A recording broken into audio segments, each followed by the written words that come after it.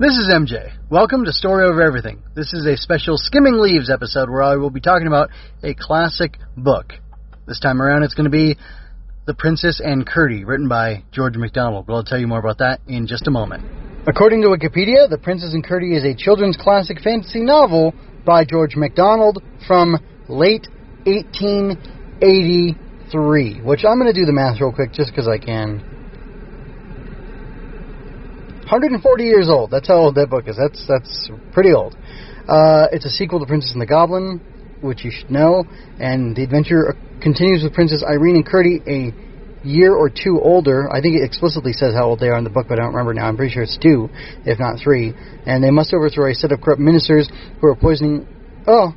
If you want the full spoilers on what's going on in the book for the plot, I invite you to go to... to read the book, honestly, because I won't do that. So, yeah, that's an incomplete reading of the synopsis because I value your reading experience more than I value my accuracy or whatever. So, yeah, I'm not gonna do it, but I will. What I am gonna do is talk about this book because I liked it a lot. I really enjoyed the Princess and the Goblin, and I really enjoyed The Princess and Curdie. I think they are different books, but you can tell they're written by the same man, MacDonald's. So I've only listened to a little bit of Fantasies, I believe, or maybe it was The Shadows. Yeah, The Shadows is like a short. I listened to some of that, and that, Princess and the Goblin, and now The Princess and Curdie, they have MacDonald's writing style all over them, and I don't quite know what it is. I was telling my daughter about this book the other day. She'd listened to it and recommended me listen to this after I had recommended to her that she listened to The Princess and the Goblin. And I told her that somehow, while I don't think MacDonald's writing is the greatest writing I've ever read, because it doesn't feel like that or look like it, I guess you could say, somehow the book is amazing, and that's from my experience with the little bit of The Shadows I listened to, and all of the these 2 Princess and Goblin books, or Princess books. His writing is charming, suspenseful, thrilling, scary, sweet, all at the same time. And I don't really know what it is about the writing and what particular techniques he's using, if any, that make it feel thus, but he's doing something, because she and I wouldn't say our taste in books overlaps 100%, and definitely our taste in different media stuff overlaps. Like, I think, I can't quite tell how much she likes Star Wars versus me. Like, I love Star Wars, but I've had so much more exposure to it than she has. But definitely some of my other more niche stuff, I don't think she's interested in it at all, which is fine. I don't care. I love it, so that's what matters to me. But regardless, there's something in these books that speaks to both of us, and we're on very different sides of the spectrum as far as, who this audience is, or who these books are for. It's much more written to her than it is to me, but I think, and I feel really bad about saying this. So there's a line in The Breakfast Club, classic, great John Hughes, I believe, 80s movie. I don't really care who made it, just because I think he also made 16 Candles, and I did not like that one little bit, except for Long Duck Donk, but that's totally not part of this conversation. Anyway, in The Breakfast Club, there's a line from the, scary goth outcast type character, and she says, "When you grow up, your heart dies." And I heard that as, I don't know, a 9-year-old, a 10-year-old. I was watching movies way before I should have been, I should have had better parental control on my movie input, but here we are. And I haven't shown that to my kids yet, because I don't think it's appropriate. And I kind of doubt I will. It's just a thing for me to have experienced. But, yeah, when you grow up, your heart dies, or your heart dies when you grow up. Something along those lines. Anyway, that sentiment felt true to me as a kid, or it felt scary to me as a kid that could be true. And as I've been a man for some time, and I've got my own kids, and they're the ages they are, and at the stages they are, I can see, and I've endured the pressures of life, much like the old king.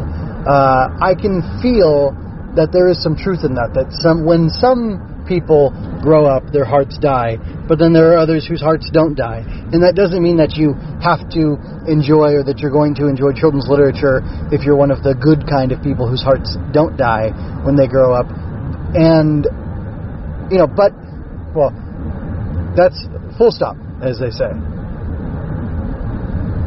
However, I think the book is about not letting your heart die as you are growing up, which I think is wonderful.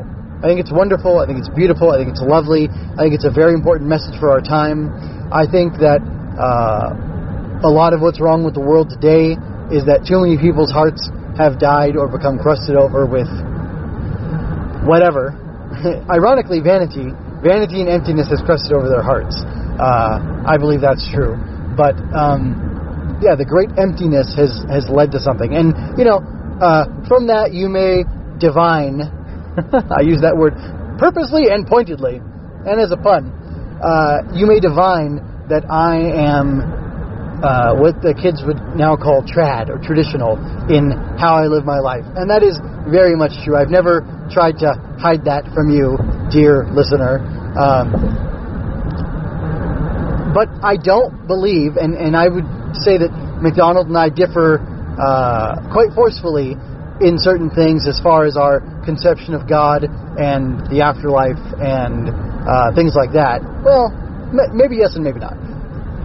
You would assume that the two of us would differ quite greatly, but so much of the spiritual truths that he hints at and speaks to that are found in these two books, I think, are so beautifully rendered that they betray either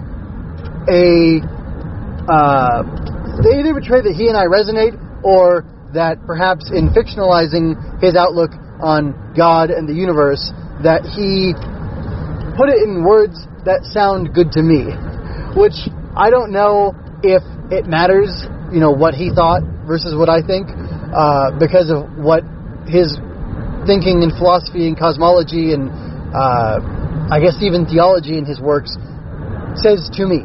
Because what it says to me is beautiful and affirming and uplifting and endearing. And I don't know, without getting into too many, I think I'm going to have to stop being vague and start getting into specifics, because I've hardly said anything at all, you could say. And I would think, your argument is a little ungenerous, but it could also be edging towards fairness. So, without further ado, I will say what I mean to say. The interaction that Curdie has with Princess Irene, or Queen Irene, which I think it's fair to say given her advanced age, that sets off the beginning, the book, that gets the book going in its course, is very interesting. We hear in the first, I think within the first two chapters, that Curdie has begun to grow quickly in body, which means that he's growing more slowly or dimly or even diminishing somewhat in mind, and we later learn in heart. And he's taken weapons of war, a bow and an arrow, which, that's also weapons of hunting, but it's a weapon nonetheless. A weapon is a thing that's purpose is to kill, and no matter how you want to dress that up or romanticize it or say that weapons are for saving people or for healing or for doing this or that or whatever. By the way, this is a riff on something else. If you know, let me know.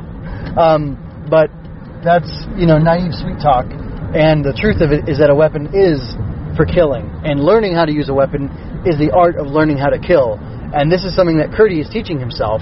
And what he does with that is he sees one of the beautiful white doves of the princess, of the great old grandmother of Princess Irene, who she shares a name with. And while he's admiring its beauty, he decides to test out his new bow and arrow.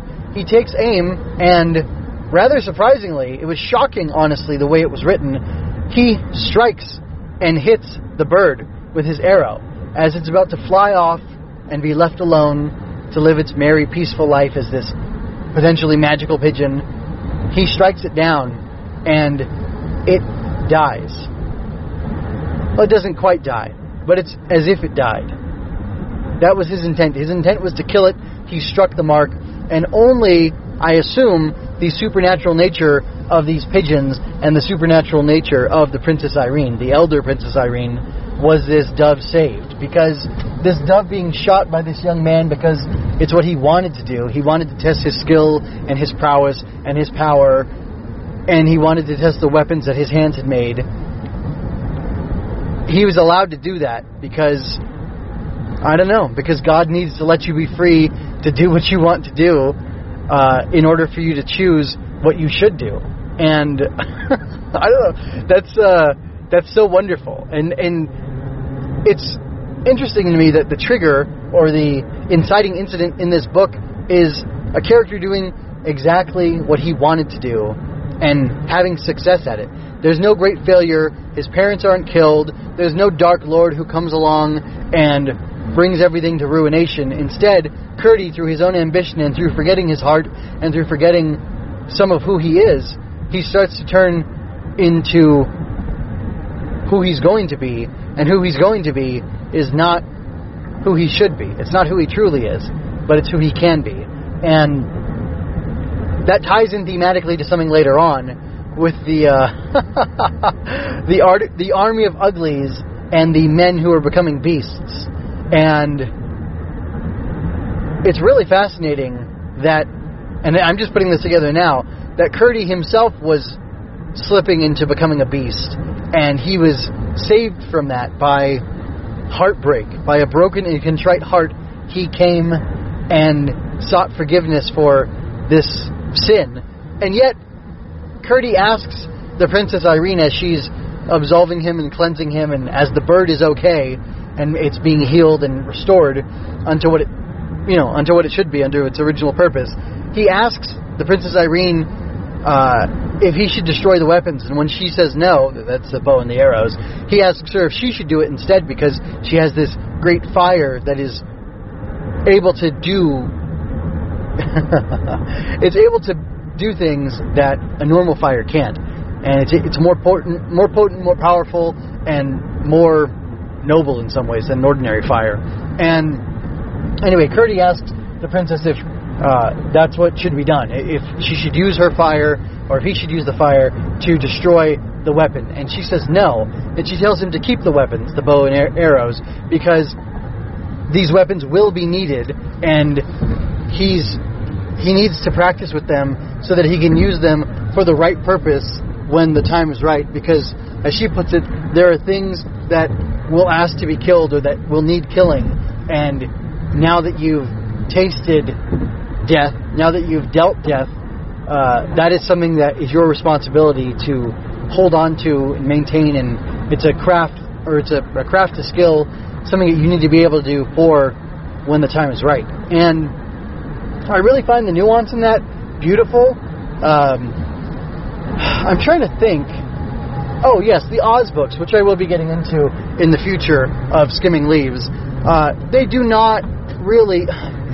They're complicated. They're complicated because Baum wrote them, I believe, a little fast and loose. But ultimately, he comes to a more and more pacifistic thinking or frame of mind, where he eschews combat of any sort and killing. Well, at least in Book 6, he very much steps away from the past actions of his characters, of his heroes, who had killed in defense of their friends and who had fought in defense of their friends, in defense of good against evil. And it was okay in those earlier adventure books, but as things go on in the Oz series, which I'll end this tangent momentarily, there's a shift in, I think, Baum's perspective and his outlook and what he wants the children to be reading. So that's kind of interesting. But I appreciate that MacDonald doesn't pull his punches and that he goes so far as to make combat and killing necessary and noble, if not desirable. Because I don't think he ever makes war desirable. He doesn't turn it into the object of a hero's affection. He doesn't turn it to a place or a time to seek glory and self-aggrandizement. He makes it what it is. He makes violence and war the necessary evil that they are, and I think that's perfect. Sorry, as I'm talking about the book more and more, I'm thinking about it more and more, and things are revealing themselves to me, and it's just giving me pause. So you'll have to excuse me, and I would actually prefer you indulge me in it. And if you're moved at all or persuaded by any of this to check out the book for yourself, I'd really appreciate you leaving me a comment and telling me what you think about the book.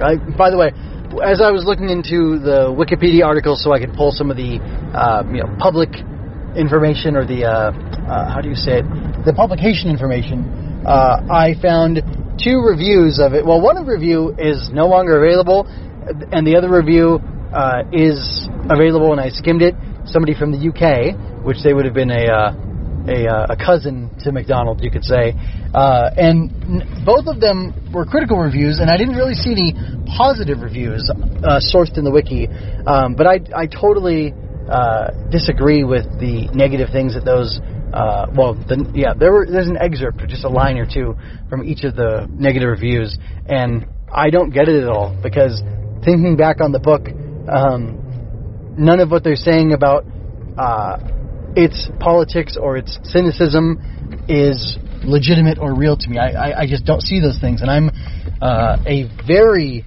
political person, and I think in the context of the story, it isn't saying what these people are saying it's saying. And as far as its cynicism, I believe the cynicism written into the end of the book, because it is very positive, a very positive book. The cynicism written into the end is a beautiful warning sign about letting your heart die and forgetting who you are and becoming somebody who you shouldn't be, and because you've stopped being who you should be or who you were made to be all along. And I find that very sobering, especially after the events of the entire book. I would also argue against the... I'm not going to argue against, I want to argue for. I want to argue for the depth of nuance that... I was going to say McDonald has. Because in The Princess and the Goblin, he shows a human side, he shows a civilized side, he shows a good side, I guess you could say, to the goblins. They love their families, they care for each other.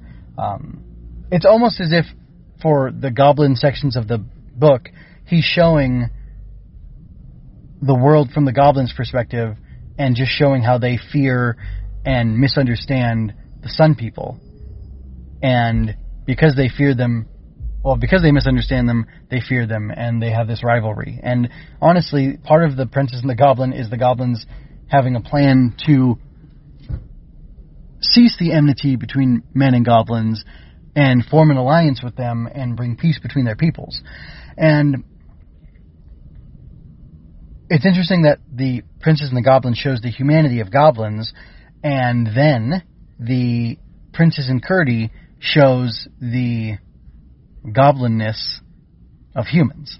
It shows the evil and the corruption and the fallen nature of man on full display. So this is not a world where humans are good and all creatures, all non-human creatures are evil. It's a world where the good is good and the evil is evil, and if the good do not guard themselves against evil, they can become evil, and that can forever dominate their destiny. And I find that refreshing and beautiful and very instructive. There are lines there's a through line between the 2 books, rather, that the goblins have goblin creatures, animals that have become goblinish from living underground. And they come back in this book in a remarkable way.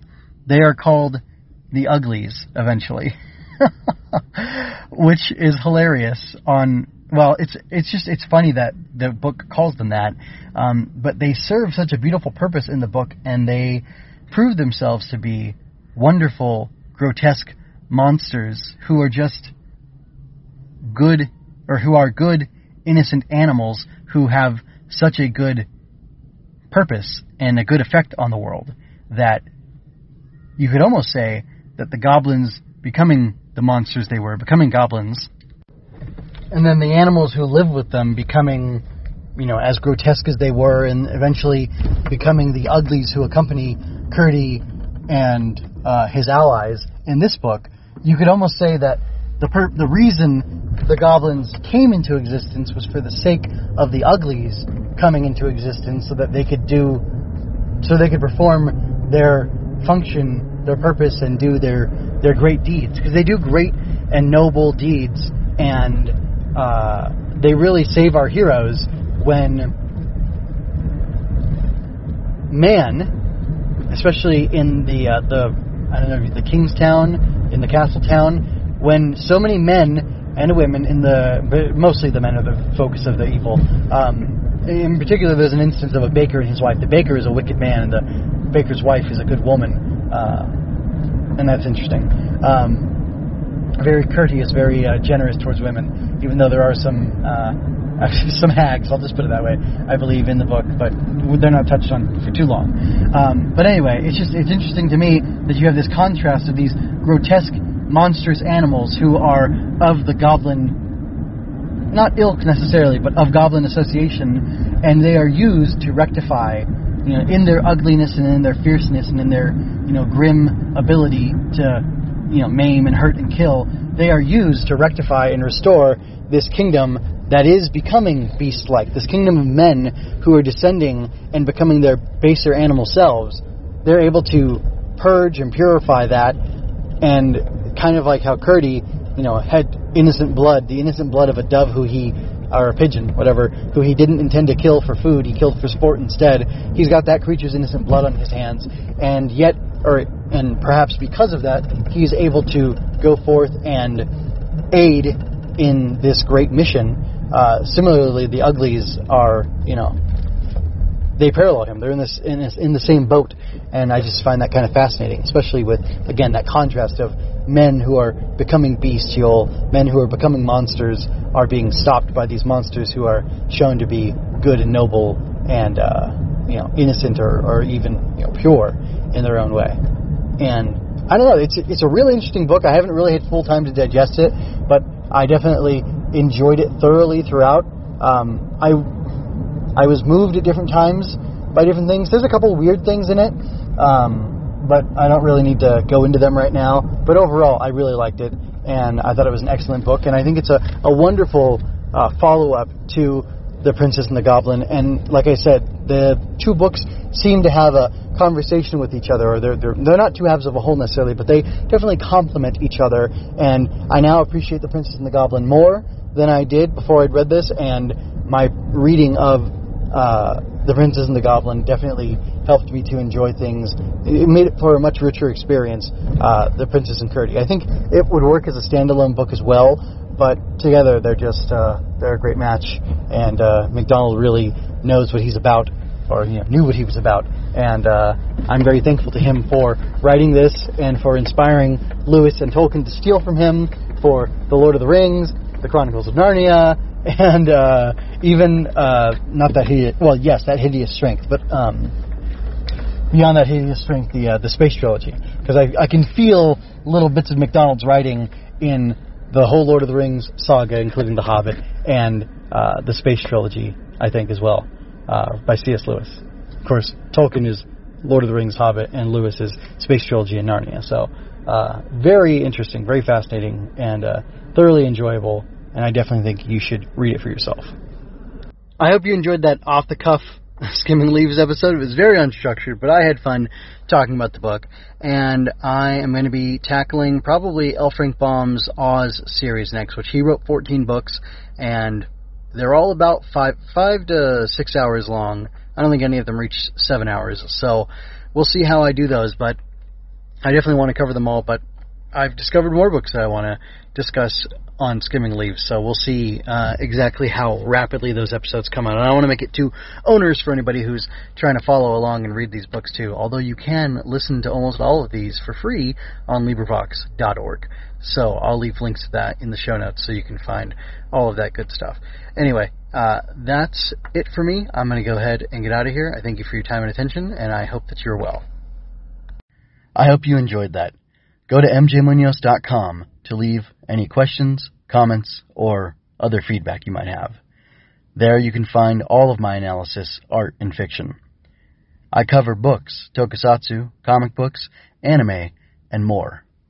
Look around. You're sure to find something else that you'll enjoy as well. This has been a Story Over Everything production.